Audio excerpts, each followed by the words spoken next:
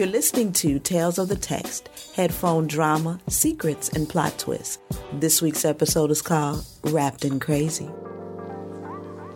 Jasmine leans up against the counter of the Westbrook movie theater, perking up occasionally as customers come to the counter for movie snacks. She looks up and sees Antonio, a boy from school that she has always thought was fine. He is mixed, black and Puerto Rican, with curly hair and a big smile, impeccably dressed. He is there with a date. He comes to the concession stand while his date, she goes to the bathroom. Hey, Antonio, right? Oh, hey. Jasmine, right?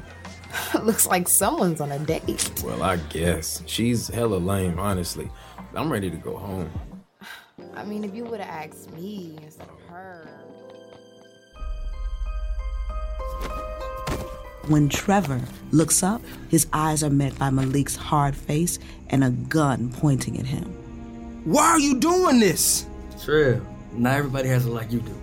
Not everybody has a college begging for them to come to school, and a loving family at home. This singing shit is all I got. So hell yeah, when somebody finally gives me the opportunity, I'm gonna take it with pleasure. It all makes sense. That night I called to tell you about the collective, and you told me to get back to my essay? And? I never told you I was writing an essay. You knew because you was working with them? But why me? We've always been cool. You was my bro. Yeah, I know, which is why this is really hard for me. All you had to do was use your head and keep your mouth shut. So what do I do now? Come on, Leek.